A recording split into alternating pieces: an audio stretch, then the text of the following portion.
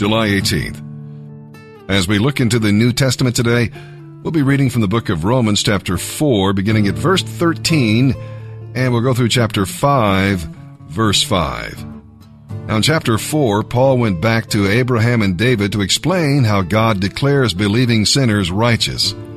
Now he goes all the way back to Adam.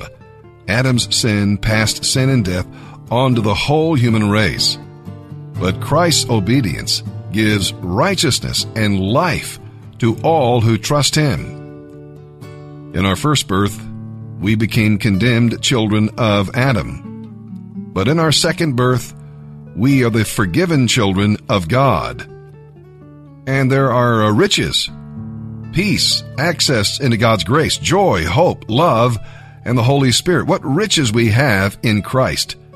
And trials work for us, not against us, and develop Christian character. How rich we are. And now let's begin today's reading in the New Testament. July 18th. Romans chapter 4, verse 13 through chapter 5, verse 5. It is clear then that God's promise to give the whole earth to Abraham and his descendants was not based on obedience to God's law, but on the new relationship with God that comes by faith. So if you claim that God's promise is for those who obey God's law and think they are good enough in God's sight, then you are saying that faith is useless. And in that case, the promise is also meaningless. But the law brings punishment on those who try to obey it. The only way to avoid breaking the law is to have no law to break. So that's why faith is the key. God's promise is given to us as a free gift, and we are certain to receive it, whether or not we follow Jewish customs, if we have faith like Abraham's. For Abraham is the father of all who believe. That is what the scriptures mean when God told him, I have made you the father of many nations. This happened because Abraham believed in the God who brings the dead back to life and who brings into existence what didn't exist before. When God promised Abraham that he would become the father of many nations, Abraham believed him. God had also said, your descendants will be as numerous as the stars, even though such a promise seemed utterly impossible.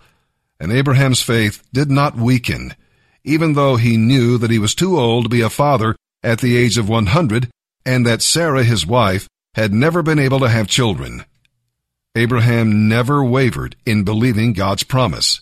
In fact, his faith grew stronger, and in this he brought glory to God. He was absolutely convinced that God was able to do anything he promised. And because of Abraham's faith, God declared him to be righteous.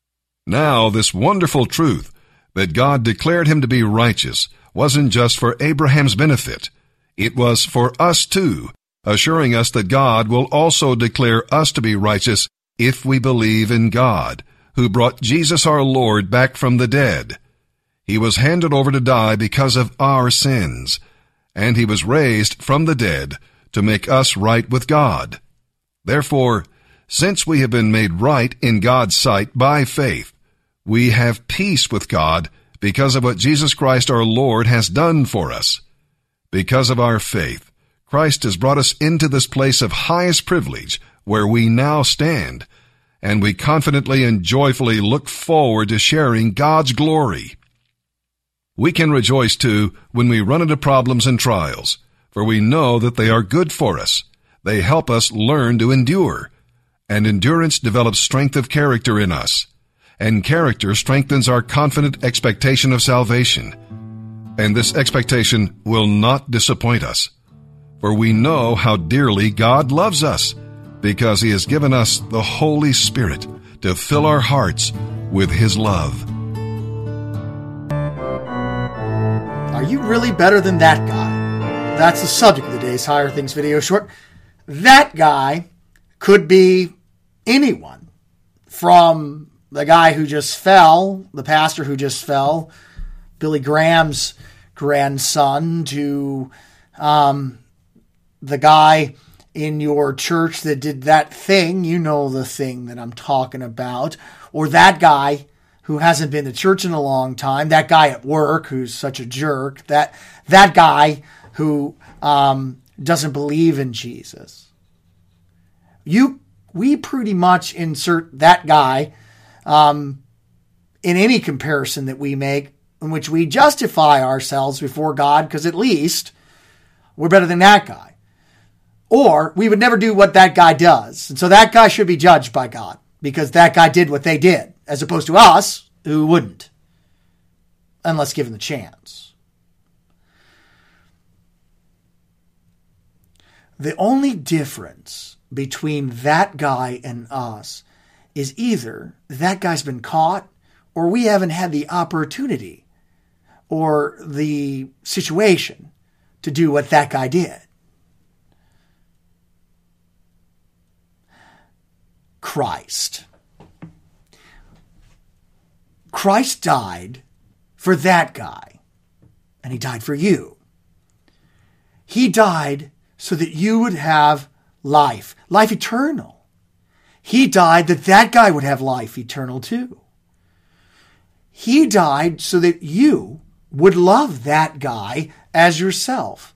He died to bring you into that guy's life in order to lift that guy up rather than to tear that guy down.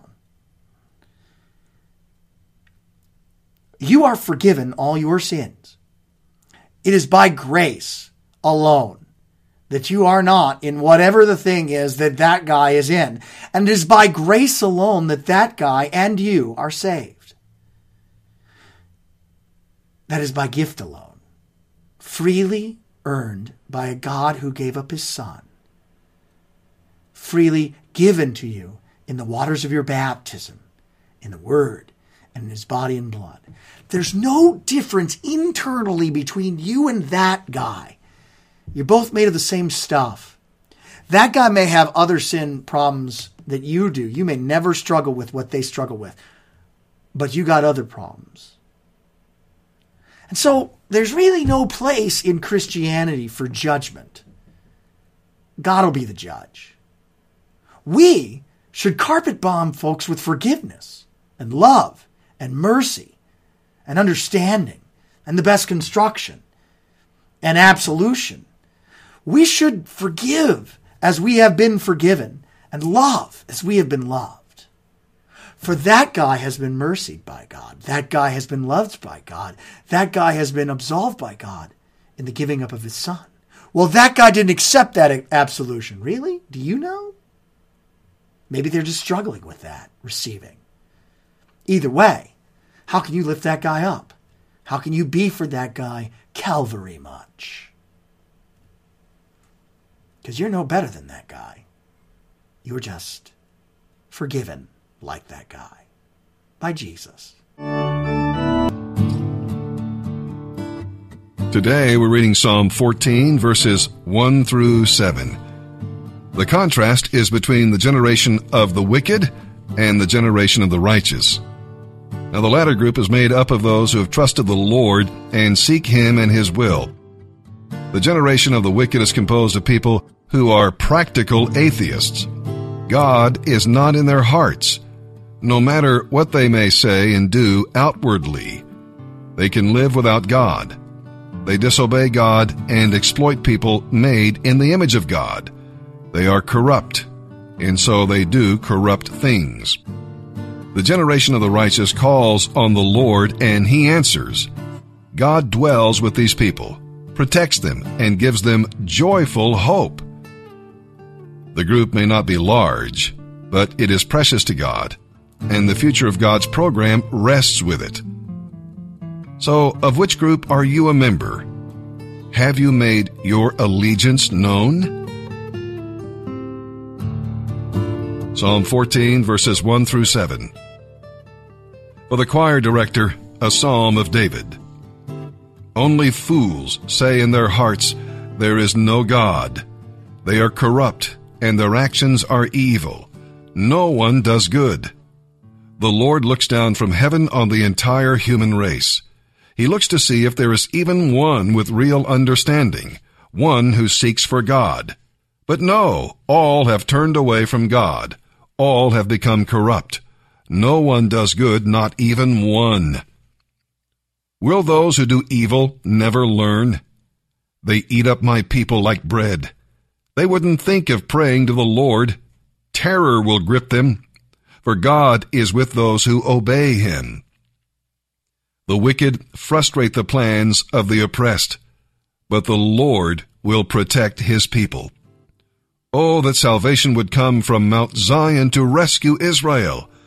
For when the Lord restores his people, Jacob will shout with joy, and Israel will rejoice. Proverbs 19, verse 17. If you help the poor, you are lending to the Lord, and he will repay you.